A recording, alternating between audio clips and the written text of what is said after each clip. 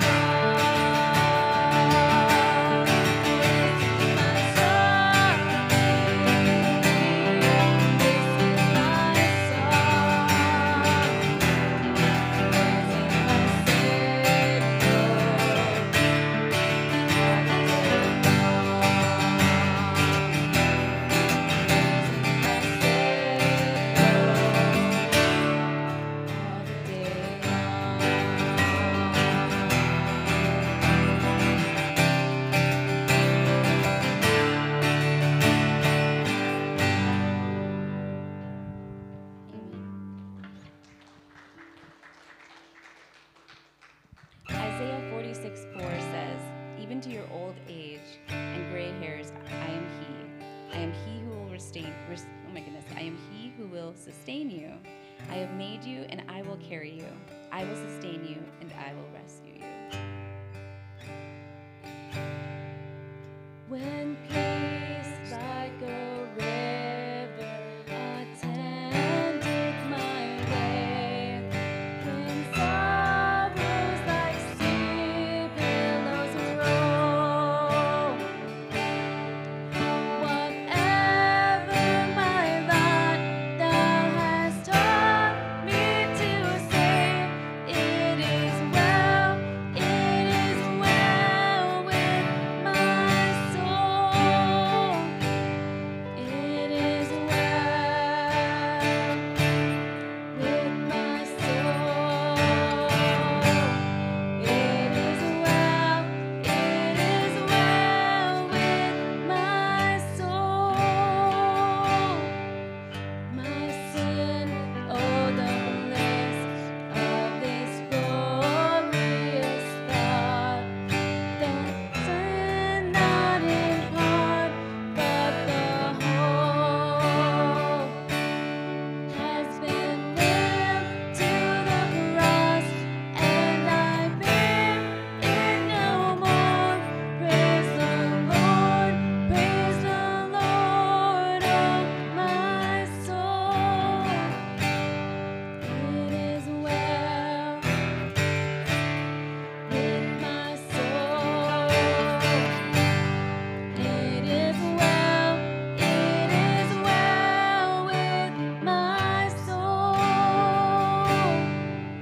And Lord, haste the day when the veil shall be signed, the clouds be rolled back as a scroll.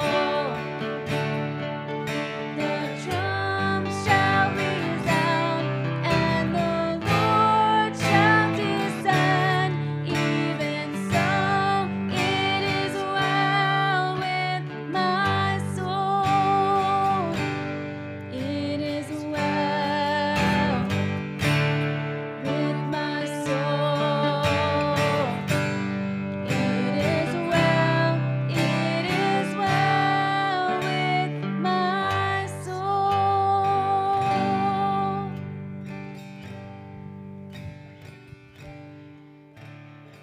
Don't worry about anything. Instead, pray about everything. Tell God what you need and thank Him for all He has done. Then you will experience God's peace, which exceeds anything we can understand. His peace will guard your hearts and minds as you live in Christ Jesus. I invite you to pray with me. Lord, we do thank you that regardless of what storm may be going on around us today, this week, this month, or this season, Lord, that it is well with our soul. That there's nothing happening that's a surprise to you, nothing happening that's beyond your control. Though it may seem like we are going to drown, like we are going to crash against the rocks, Lord, it is still well with our souls. What a great promise we have from you, Lord, and we thank you for that promise, that you can give us that peace as we bring everything to you, as we turn over all of the worries and concerns that we have from this life, that, Lord, we can truly have a peace that passes all understanding. I thank you, Lord, that in the midst of those times, you do not leave us, you do not forsake us, you do not abandon us. And in fact, it's those times when we sense your presence even closer to us, where you wrap your arms around us and you comfort us through those times that just there seems to be no comfort anywhere else. I thank you for being that God. Lord, we thank you this morning for gathering us together. For each person that's here in this building, for those that are joining us online, Lord, thank you for each and every one. For this family that you have built together here as part of this congregation. What a wonderful, glorious group of people that you have pulled together. Thank you for being with us this morning, for inviting us into your presence, for being here in a way that's just so special this morning. Thank you for bringing Pastor Rich and Stacy and the boys back to us safely. And I ask that you would be with Pastor Rich this morning as he brings your message to us. I know that you have spoken with his heart and you have given him this message. And so may we be receptive to hear what it is you have to say to us, whether it's encouragement or maybe a challenge or an admonition, Lord. Let us be open. And be with us during the rest of this time through this service. And for all that you do, and just for who you are, we give you thanks and praise and honor and glory as we pray these things in your name. Amen and amen. Well, the peace of the Lord be with you. And also with you. Thank you. Take a few moments, if you will, and pass the peace amongst yourselves.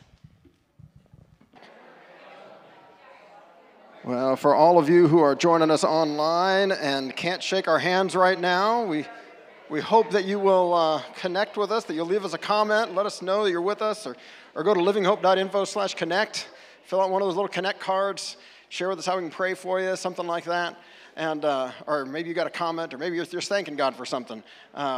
All of us in the room are welcome to do that same thing. Of course, you can do that on your phones, or since you're here, you can just go grab one of those little green cards back by the offering box and jot your prayer request or your comment or your question on there and drop it in the box. If you're giving today, you can drop that in there as well, or you can give online. It really is good to be back with you. If I haven't met you, if I haven't met you, my name is Rich Schmidt. I'm the pastor here at Living Hope, and I haven't been around as much lately. I was looking over the last month or so, there have been 3 Sundays that I was not here. I was down in Indianapolis for the General Assembly of the Church of the Nazarene, and then I was back for a Sunday with almost no voice, and then I was gone for 2 Sundays on vacation. So since so many of you have asked, the vacation was wonderful. We were glad to get away to St. Louis and a family reunion in Lake of the Ozarks, and then some time in Michigan, and it was all really good. So we've been back since the 4th or the 5th of July. And so about half of this last week, and it's like always, it's good to get away, and it's good to be back. So glad to be back with you this morning. Glad that we do have, that COVID forced us to put cameras in the back and all of that, so that I could follow along with you and catch the messages from Pastor Judy and from my dad this last week. And I know that some of you guys do that same thing, because some of you end up shooting me a text or a comment when something doesn't work, or something isn't going right, like, hey, we don't have any audio. Like, yeah, we're trying to fix it, And we had one of those things happen. I think everything's working today. I haven't gotten any text messages saying that things aren't working, so I think we're all good. By way of announcements, this coming week is going to be a busy one. So starting with Wednesday night, we've got the missionaries, Vidal and Marie Cole, are going to be with us again. They were with us last year. And some of you got to hear them, but some of you didn't. They serve in the Western African field. And I think last year when they were with us, they were in Sierra Leone, and they were getting ready to move to Nigeria, if I'm remembering that right. But they're going to catch us up. They're going to be with us this Wednesday night, 6 p.m. right here in the sanctuary. So if you'd like to join us, we'll have some little light snacks in the back, but just from 6 to, 7-ish. They're going to be sharing with us what's going on. It's not like a whole worship service. We're not doing music and all that stuff. We're just going to get a chance to talk with them and meet them. And if you have questions, you can ask about how things are and what's going on and how God is at work in that part of the world. And then on Saturday, the Odd Fellows are going to be out there giving away bikes. That's not a slur. That's the name of the group, the Independent Order of Odd Fellows. They're going to be out there receiving donated bikes and fixing up bikes and giving away bikes. So if you have a bike to donate, or if you know someone who needs a bike, make sure to tell them to be here Saturday from 9 to noon. And then Sunday morning, next Sunday, we're going to have breakfast between the services. So make sure you come hungry, plan to stick around after the 9 o'clock service, or come early. So around 10 to 10:30, the guys are going to be serving us breakfast. I don't know what they've got planned for us, but I'm sure it's going to be good. And it's a chance to get to know some people who go to the other service, or maybe you'll be with us for the first time in person, and you get to meet some people that are here sitting in the room right now. So that's always fun. I like the chance to be able to do that. And I think that's it by way of announcements. I mean, unless we're singing happy birthday to Katie for turning 30 or something. No, not doing that?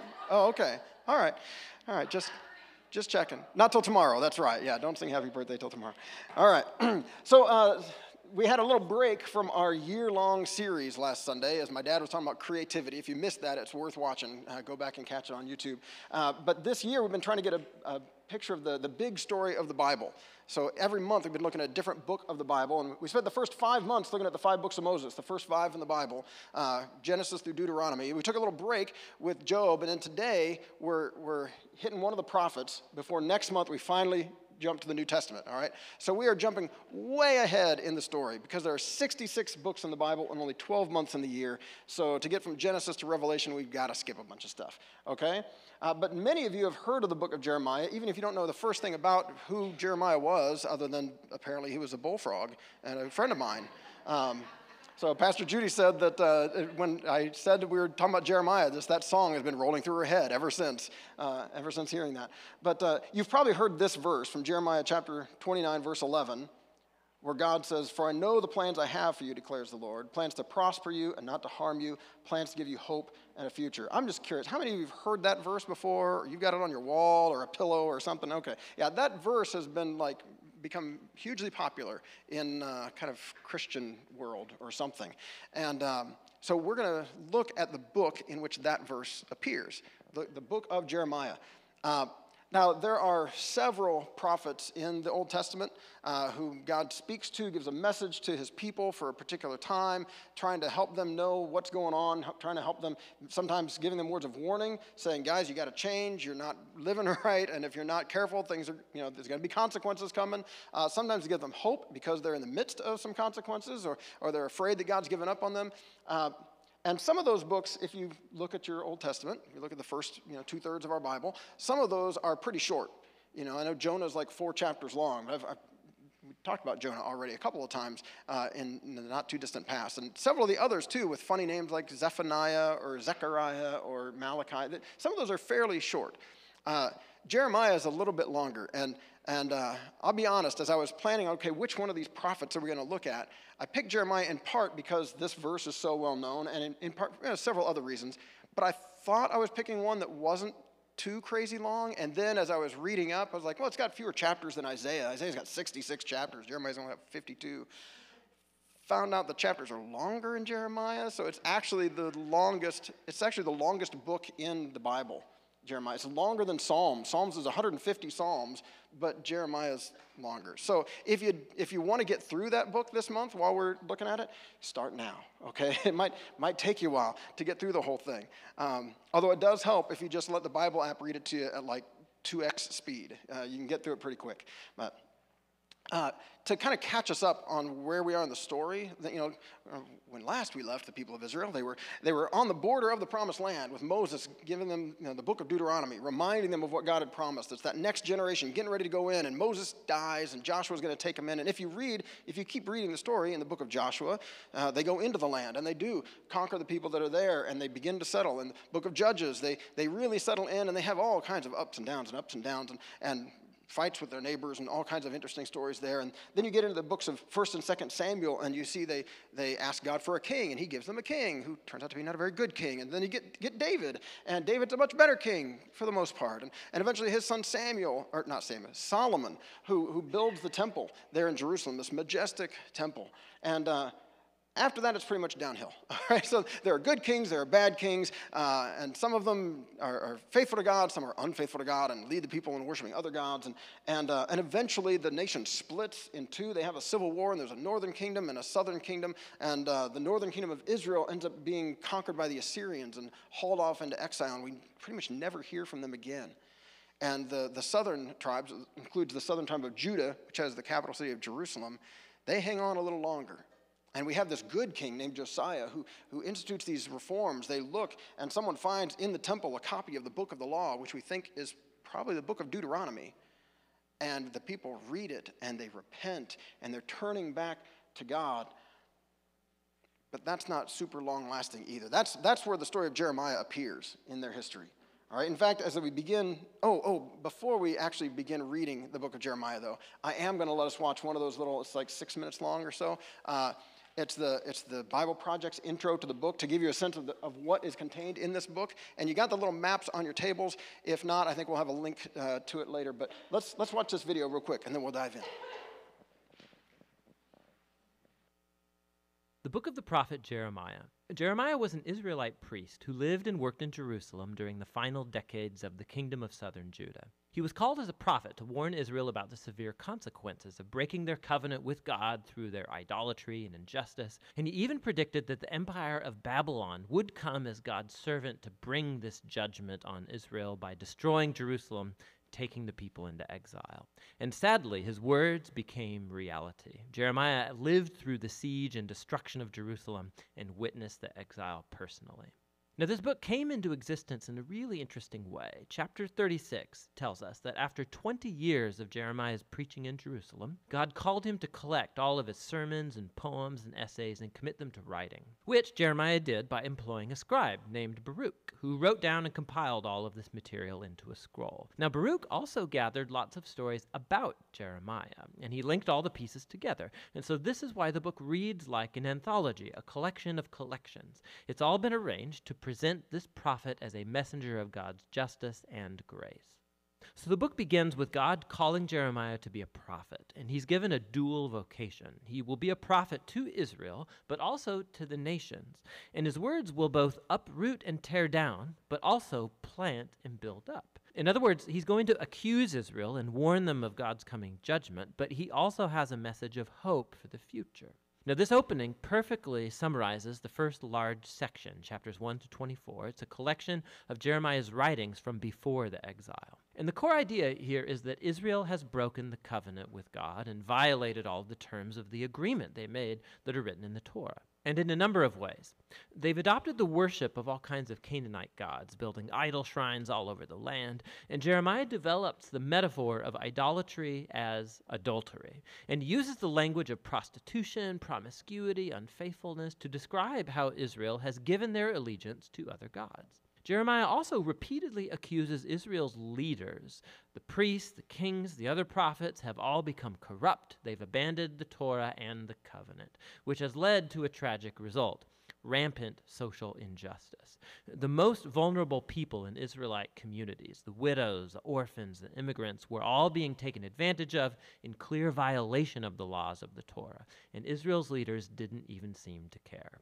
So a classic place where all of these ideas come together is in chapter 7. It's called Jeremiah's Temple Sermon. The Israelites are coming to worship their God in the temple as if everything is just fine, but outside the temple they are worshiping other gods, and some were even adopting the horrifying Canaanite practice of child sacrifice. And so Jeremiah makes his very unpopular announcement. The God of Israel is coming in judgment. He's going to destroy his own temple and punish Israel by sending an enemy from the north. This is an army that God would allow to conquer Jerusalem, and as you read on, you discover he's talking about the great empire of Babylon. And so this all leads up to a transition in chapter 25. Israel hasn't turned back to their God, and so in the first year of Babylon's new king, Nebuchadnezzar, God tells Jeremiah to announce that the Babylonian armies are headed for Israel and all of its neighbors to conquer them and take them into exile for 70 years. He compares Babylon to a cup of wine filled to the brim with God's just anger at all of Israel's injustice and idolatry, and God will make Israel and the nations drink from this cup. Now, this chapter is key to the book's design because everything that follows is going to focus on Babylon's coming attack. First on Israel in chapters 26 to 45, and then on the other nations in chapters 46 to 51. The section about Israel first contains stories about how Jeremiah begged Israel to turn back, how he warned them right up to the last minute, but the leaders of Israel kept rejecting him. This section concludes with a large collection of stories about how Jerusalem was under siege and eventually destroyed by Babylon, and about how Jeremiah was persecuted all through that time and eventually kidnapped and taken against his will to Egypt by a group of Israelite rebels. Now, right here in the middle, in between all of these dark stories of disaster and judgment, is a collection of Jeremiah's messages of hope for Israel's future. So he picks up on Moses' prediction that after Israel had broken the covenant and gone into exile, see Deuteronomy 30, God would not abandon his people. Rather, he would renew his covenant with them and transform their hearts. Jeremiah develops this promise, and he says that God is going to one day inscribe the laws of the Torah, not on tablets, but rather on the hearts of his own people. He's going to heal their rebellion so that they can truly one day love and follow him fully. And so one day, Israel will return back to the land. And the Messiah from the line of David is going to come, and that's when all nations will come to recognize Israel's God as the true God. So these chapters are showing that despite Israel's apostasy, God is not going to let Israel's sin get the final word. Rather, his own faithfulness will bring about the fulfillment of his promises, no matter what. After this, we find the large collection of poems about how God is going to use Babylon to judge the nations around Israel. So Egypt, Philistia, Moab, Edom, Ammon, Damascus, Hazor. But then, surprisingly, the longest poems are saved for last, and they're about God's coming judgment on Babylon itself. So although God used this nation to execute his justice, God doesn't endorse their violence and idolatry. And so Babylon too will come under the standard of God's justice. And so Jeremiah denounces this nation's pride and injustice as well. Now, Babylon is larger than life in these poems, and it reminds us of the image of Babylon all the way back from Genesis chapter 11. Babylon has become the archetypal rebellious nation. In their glorification of wealth and war, God's going to give this nation over to its own destruction. The book concludes with a story taken from the end of the book of 2 Kings. It tells about Babylon's final attack on Jerusalem, how they destroyed the city walls and burned the temple and took the people into exile. The story shows how Jeremiah's warnings of judgment from chapters 1 through 24 were fulfilled. But then the chapter ends with a short story about the captive Israelite king Jehoiakim. He's heir to the line of David. And the king of Babylonian releases him from prison and shows him favor by inviting him to eat at the royal table for the rest of his life, and the book ends. So it's a little glimmer of hope. And this recalls Jeremiah's promises of hope from chapters 30 to 33. God hasn't abandoned his people or the promise of a future coming king from David's line. And so while this book contains a huge amount of warning and judgment, the final words conclude with a note of hope for the future. And that's what the book of Jeremiah is all about. So that really summarized a lot into those 6 or 7 minutes. So I know you might be tempted to say like, oh, okay, so all of those first 24 chapters is just about that. I'd encourage you to go ahead and read it. As I was reading it, I'd watched the video before I went back and reread Jeremiah, and as I'm reading through some of those sections, like, oh, that's where that story is. Oh, that's where that story is. Okay, some of these stories I'd heard before, and don't get mentioned in that video necessarily. But this is, as I said, this is a prophet who is sent to the people to warn them that they're on a path to destruction. That what had happened to those northern tribes when the Assyrians conquered them is about to happen to them as well. So you can imagine how popular Jeremiah was. People saw him coming to the cookout, and they were all like, oh, good, Jeremiah's here. He's always cheery, right? No, that's not at all. Jeremiah was known as the weeping prophet because he was always heartbroken and always full of warning, and he kept seeing visions of the coming destruction and lived then to see that destruction. We think the book of Lamentations, which comes right after this in the Bible, is written by Jeremiah. This is the story of how, how Jerusalem has fallen. So Jeremiah was not the guy that you invited to your 4th of July gathering. But nonetheless, God was with him. So we're going to read chapter 1 and then one little story from chapter 18 this morning, okay? So here's how Jeremiah's book starts. The words of Jeremiah, son of Hilkiah, one of the priests at Anathoth in the territory of Benjamin. The word of the Lord came to him in the 13th year of the reign of Josiah, son of Ammon, king of Judah. That Josiah is that reformer that I mentioned earlier, the one who is bringing them back to God. And so he starts then, and he served through the reign of Jehoiakim, son of Josiah, king of Judah, down to the 5th month of the 11th year of Zedekiah, son of Josiah, king of Judah, when the people of Jerusalem went into exile. So he basically served from a good time all the way through a really not good time, all the way through the end until the exile was underway. And that exile kind of came in waves, as you'll see if you read. Verse 4 says, the word of the Lord came to me, saying, before I formed you in the womb, I knew you. Before you were born, I set you apart. I appointed you as a prophet to the nations. Some of you have heard those verses as well. They come up sometimes in conversations about abortion, about pregnancy, this idea that God knows us even from the time that we are being formed in the womb. And so he specifically, here God is speaking to Jeremiah, saying, look, I've known you before you were born. I set you apart. I've got a plan for you. I appointed you to be this prophet to the nations. But the Bible's pretty clear that what God says to Jeremiah here, he could have said to some version of to each one of us. That God knows us from the very beginning. From the time there was a you, God has known you. Has been intimately involved in your life from the very beginnings of it. I think Jesus at one time says the number of hairs on our head, like he knows how many hairs are on our heads. And we all know that number's constantly changing for almost all of us. Some of you, you've got that number to a nice solid zero, and you're just kind of holding there.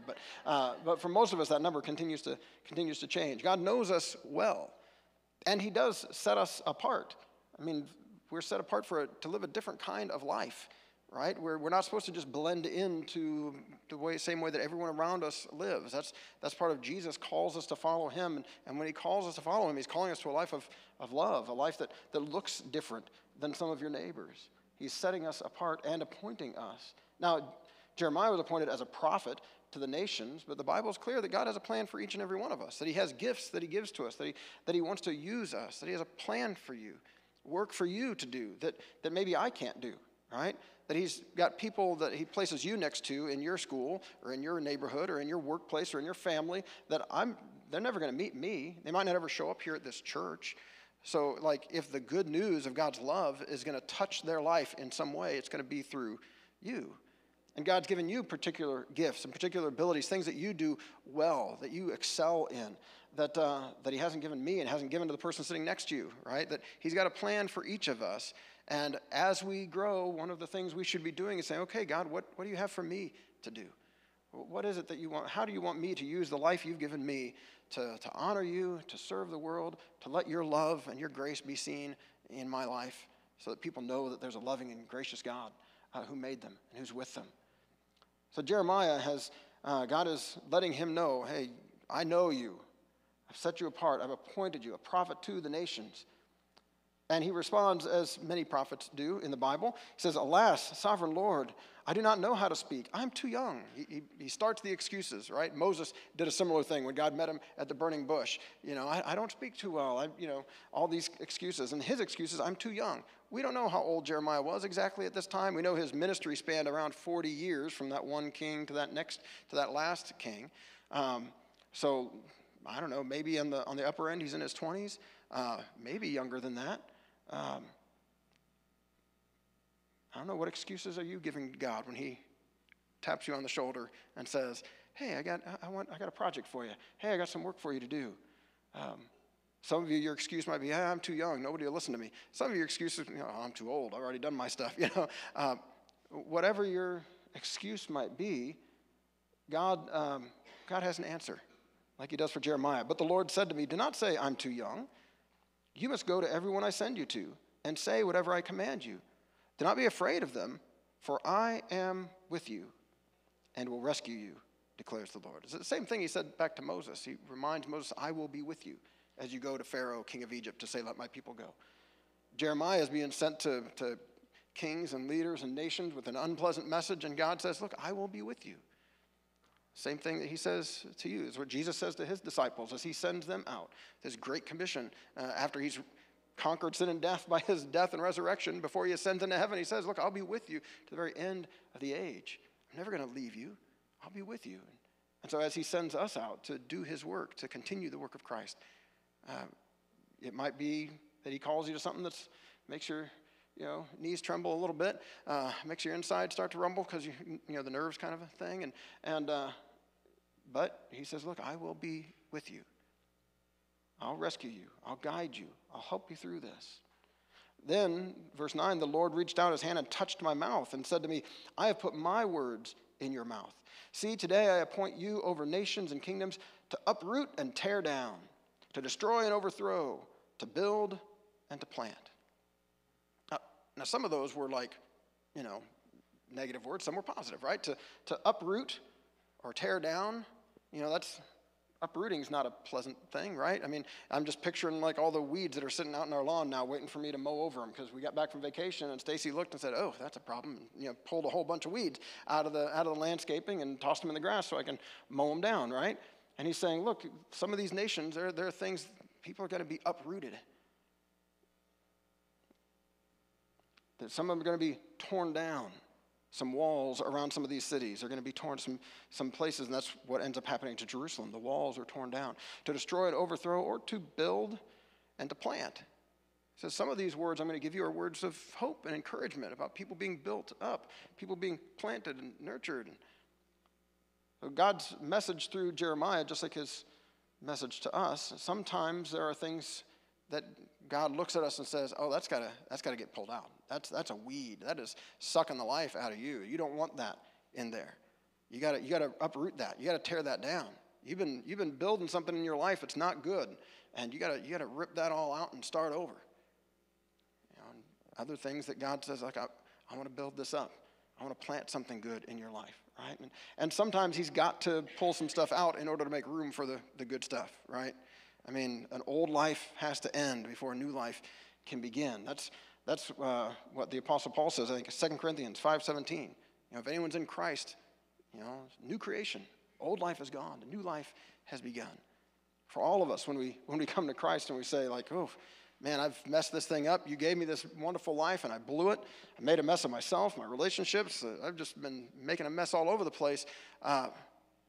He forgives us, right? And he helps us to turn from an old life and to be open to a new life. He's saying through Jeremiah, you're gonna have these kinds of words. As you share your message, there are going to be words of warning and there are going to be words of hope. Now, sometimes this next part just makes me, I'm not sure if I laugh or what I do with this next bit. It says, the word of the Lord came to me. What do you see, Jeremiah? I see the branch of an almond tree, I replied. The Lord said to me, you've seen correctly, for I am watching to see that my word is fulfilled, which makes no sense in English. But my Bible, at least, had a little note after watching to say the word for watching sounds like the word for almond. And so I guess it's a pun? I don't know. It sounds like God is using a pun here for Jeremiah. And it is. One of the words, I forget which one is almond and which one's watching. One's shokhed and one's shokhed. But they're almost exactly the same word, with like one little sound different. It makes me think that if you were doing this today, that God would have said, oh, what do you see there, Jeremiah? It's, I don't know, it's an orange tree. Yeah. Aren't you glad I've been so patient with you? You know, it's like almost that bad, it feels like to me. But God's using this image to say to Jeremiah, yes, I am watching. I'm to see that my word is fulfilled. The word of the Lord came to me again. What do you see? I see a pot that's boiling, I answered. It's tilting toward us from the north. The Lord said to me, from the north, disaster will be poured out on all who live in the land. I'm about to summon all the peoples of the northern kingdoms, declares the Lord, as we just heard, as the nation of Babylon. Now, the Assyrians came from the north as well. Babylon's a little to the east, but the route that they would use to attack if they follow the river would come to Israel from the north. It says, their kings will come and set up their thrones in the entrance of the gates of Jerusalem. They will come against all her surrounding walls and against all the towns of Judah. I will pronounce my judgments on my people because of their wickedness in forsaking me, in burning incense to other gods, and in worshiping what their hands have made. So yeah, it's like a pot of boiling water going to be poured out. It's going to get ugly. So then he says to Jeremiah, get yourself ready. Stand up and say to them whatever I command you. Do not be terrified by them, or I will terrify you before them. Which that's like, man, he's like, you better get up. Don't be afraid, or I'll make you afraid. Like, oh, okay, all right. Today I have made you a fortified city, an iron pillar, and a bronze wall to stand against the whole land, against the kings of Judah, its officials, its priests, and the people of the land. They will fight against you, but will not overcome you, for I am with you and will rescue you, declares the Lord. Now, if you do read Jeremiah, Jeremiah is a little bit unusual among the prophets that we have in our Bibles, because many of them we hear just a little bit, like we heard at the beginning, you know, he's the son of this person, one of the priests, one of whoever, you know, and we usually get like about that much biographical information about many of the other prophets in our Bibles. Jeremiah, as you read it, there are lots of stories about Jeremiah and about how he is opposed by people. He spends some time in jail. He spends some time, they drop him in a dry well, which is not too dry, it's full of mud. He's sinking into the mud in the bottom, and someone has to come and rescue him. And as the video mentioned, he gets kidnapped and carried off to Egypt. There are moments in Jeremiah's life that you get to see a picture of what it's like to be used by God in this way, and it's not entirely pleasant. This is the guy, remember, who says, that God says, I know the plans I have for you, plans to prosper you and not to harm you, plans to give you hope in the future. This is the prophet through whom God said those words to his people. For himself in his life, it was not always pleasant. Makes me think of how that's true for many of us, right? And God is going to work through us, and we know that in all things God's at work for good, the good of those who love him, who are called according to his purpose. God's going to bring good through each and every one of our lives, but it doesn't mean it's going to be an entirely pleasant journey as he does that. And it's certainly not for Jeremiah. In fact, there are some bits that Jeremiah says that could have appeared in the book of Job that we just finished looking at last month. Sometimes there's one moment where Jeremiah says, you deceived me, God, and I was deceived. You tricked me into this. And if I try to hold back the message you give me, it's like fire in my bones. I just can't hold it in any longer. And finally, I just have to let it out. And he's frustrated sometimes by what this looks like. But again, God says, look, I am with you. I don't know what God has called each of you to. I know some of you because, you've told me, and I get to see it, and I get to see as you live it out. I get to see the ways that you're doing the work that God has called you to do, and it's a beautiful thing, and sometimes it's quite challenging. But God is with you, and God helps you and gives you the strength to do whatever it is that he's called you to do, because God knows you. He's known you from before you were born, right? He's got a plan for you, and he's going to be with you no matter what. Now, I do look, like I said, I want to look at one little story in Jeremiah chapter 18. So in the middle of that first big section that gets summarized in a hurry in that video, there's a story, another kind of image that God's using, but he has them actually go and visit the place. He says, this is the word that came to Jeremiah from the Lord, go down to the potter's house, and there I'll give you my message. So I went down to the potter's house, and I saw him working at the wheel. But the pot he was shaping from the clay was marred in his hand, so the potter formed it into another pot, shaping it as seemed best to him. I thought about trying to get a clip from that old movie. Who was in that? Patrick Swayze and Demi Moore? Ghost? Yeah, that where he's like a ghost and he comes in and there's this little romantic scene. They're like doing this pottery at the wheel or something. I don't know. And then Whoopi Goldberg's there for some reason. I don't remember. It's been too long since I watched that. But he's at a pottery place, right, with the spinning wheel and the wet mud, and you have that picture in your mind, right? Have you seen that? Where I wasn't about to try to do that in here. And I've never done it myself, but they got the little foot thing that makes the deal spin, and they throw the mud on there, and then they have to be real careful as they shape it, and they got to add just the right amount of water and all that kind of stuff. We had a friend that lives down in the Brown County area that did this for quite a while. She's still doing that, I wonder? Anyway, what's that? Oh, it's her son that was? I thought she was doing it. Okay, anyway. And they had a little shop and everything where they'd make them and fire them and sell them, and so the image here is like, okay, this is the potter. He's working. And if it doesn't go quite right, it gets a little wobbly, or it's like, oh, that's not how I meant. He just kind of has to start over and work it into something different, right? So then the word of the Lord came to me. He said, can I not do with you, Israel, as this potter does, declares the Lord? Like clay in the hand of the potter, so are you in my hand, Israel.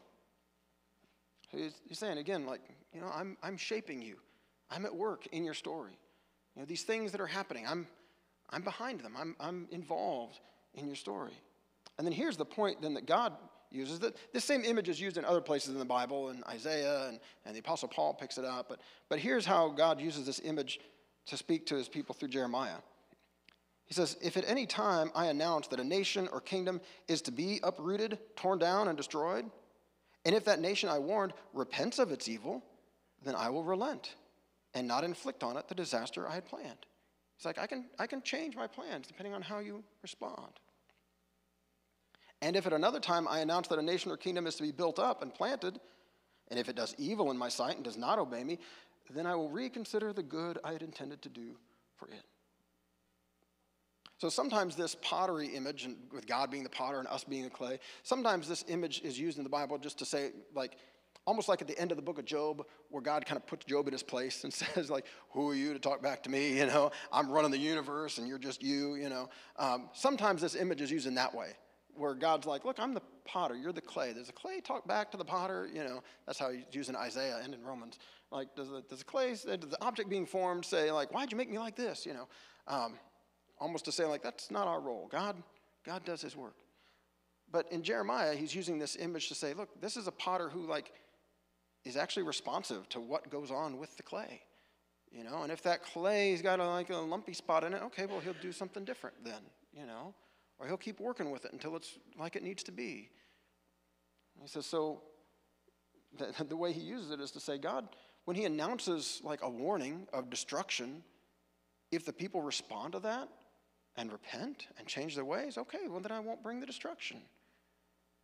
He's like saying, this is why I'm sending you with warnings, Jeremiah. This is why I send prophets in the first place. This is why we, on the receiving end, need to listen when there are warnings that come our way.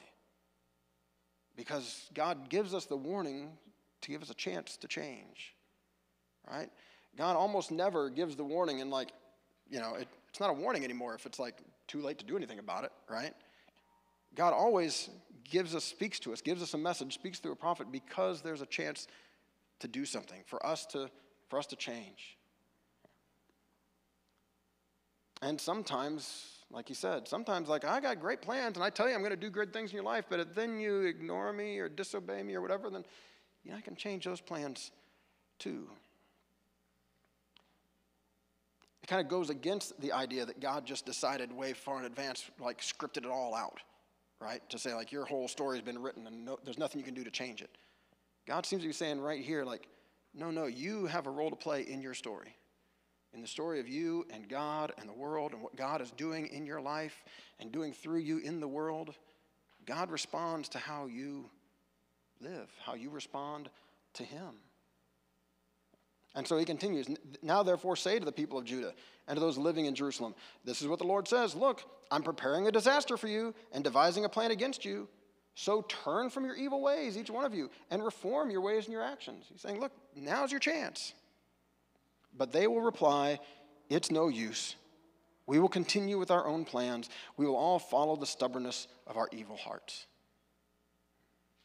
And so the destruction comes for Jerusalem and for that southern kingdom.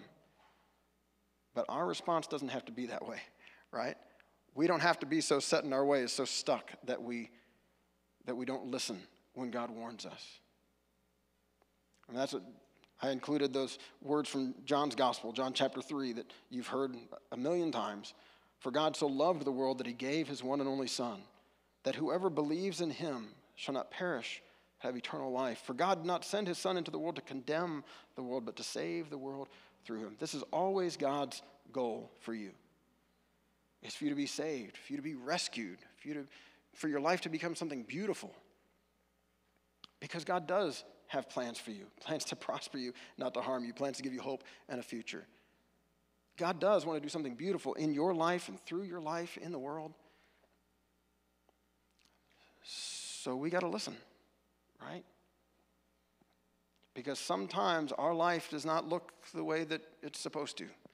And we're gonna spend some time in these next 3 weeks looking at some of the warnings and looking at some of the hope, all right? So we're going to look at the rough stuff and the good stuff, okay? And we need to listen.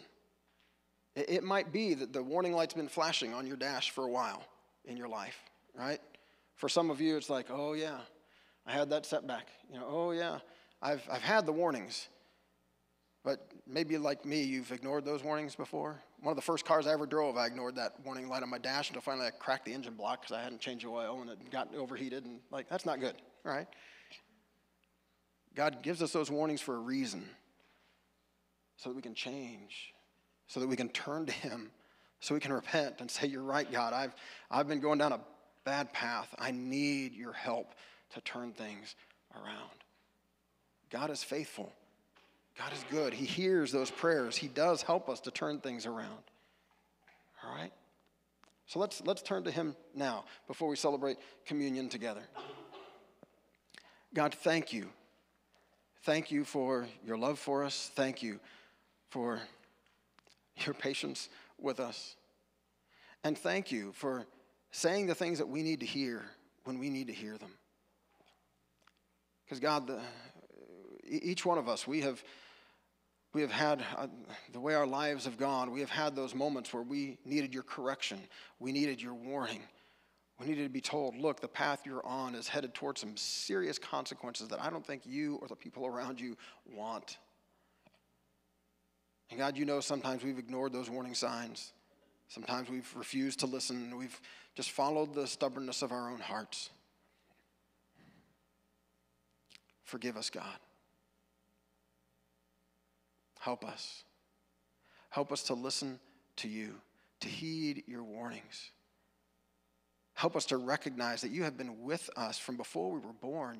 You've got good plans for us. You have a life, a good life laid out for us that we could enjoy, that we could be a part of. We could live this good life with you, being a part of your good work in the world. For some of us, God, that's the challenge today, is will we listen to you as you call us? Maybe you've been inviting us into some good work, and we've been seeing the challenges. We know all the excuses. And today we just need to be reminded that you are with us. That whatever challenges come our way, you are not going to let them overcome us. You're not going to overpower us. You're going to help us through. You're going to give us what we need to do the work you call us to do. Thank you, God. Thank you for your persistence in our lives.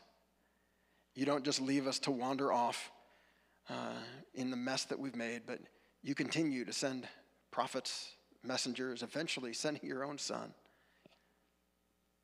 And God, each of us in our own lives, we can think of people you sent our way, messages that we needed to hear, so that we could know that we are loved by you, so that we could know a better life is possible, so that we could know that there is good that we can be a part of here in the world.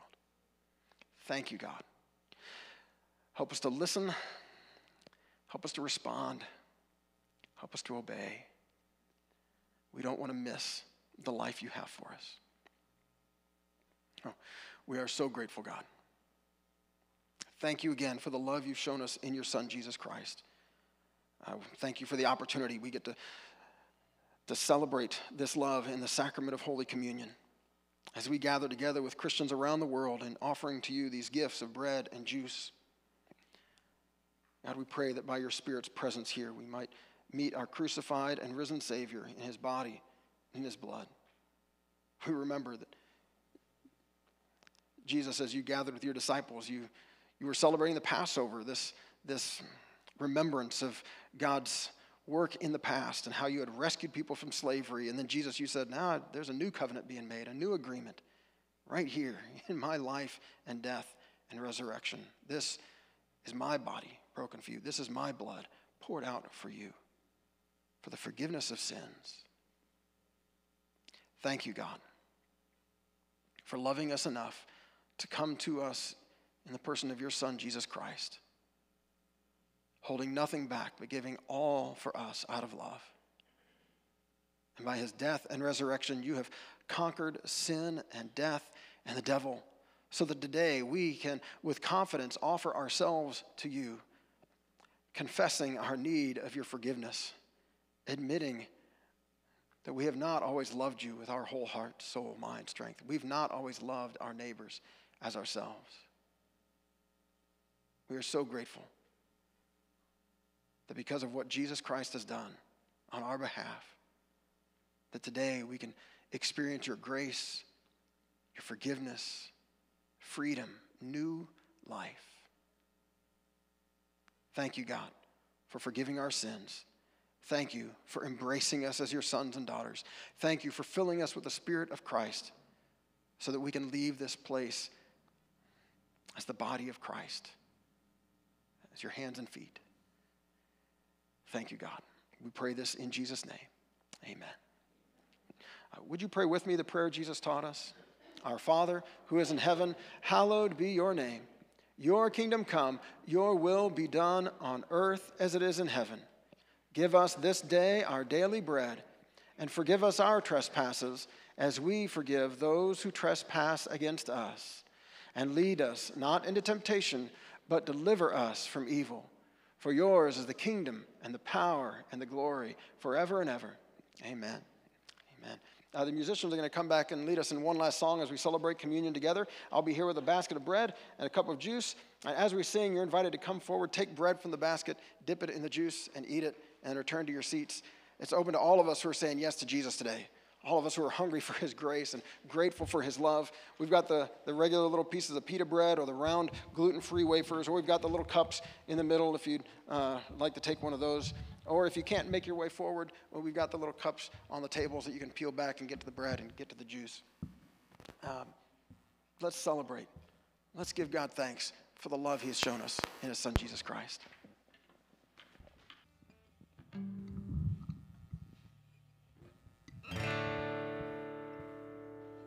He became sin, who knew no sin, that we might become his righteousness. He humbled himself and carried the cross. Love so amazing. Love so amazing. Jesus Messiah, name above all names, blessed Redeemer, Emmanuel, the rescue for sinners.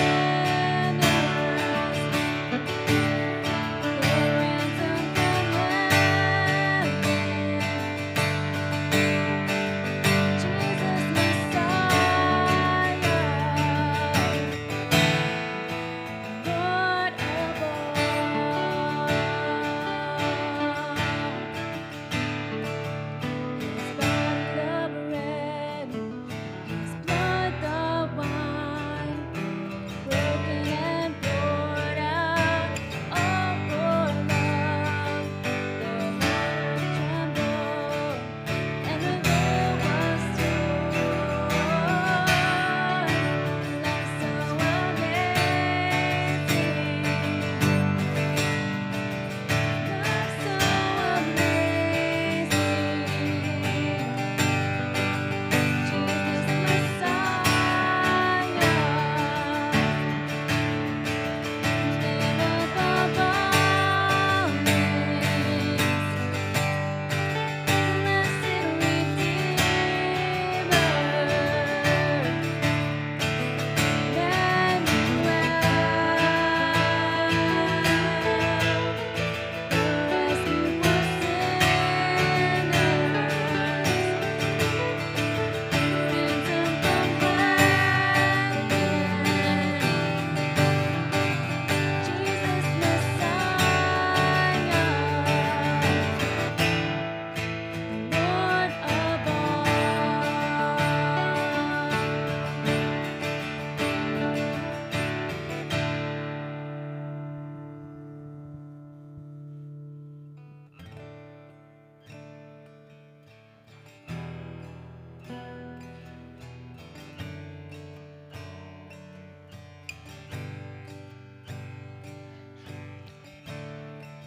Thank you again, God, for giving us your son, Jesus.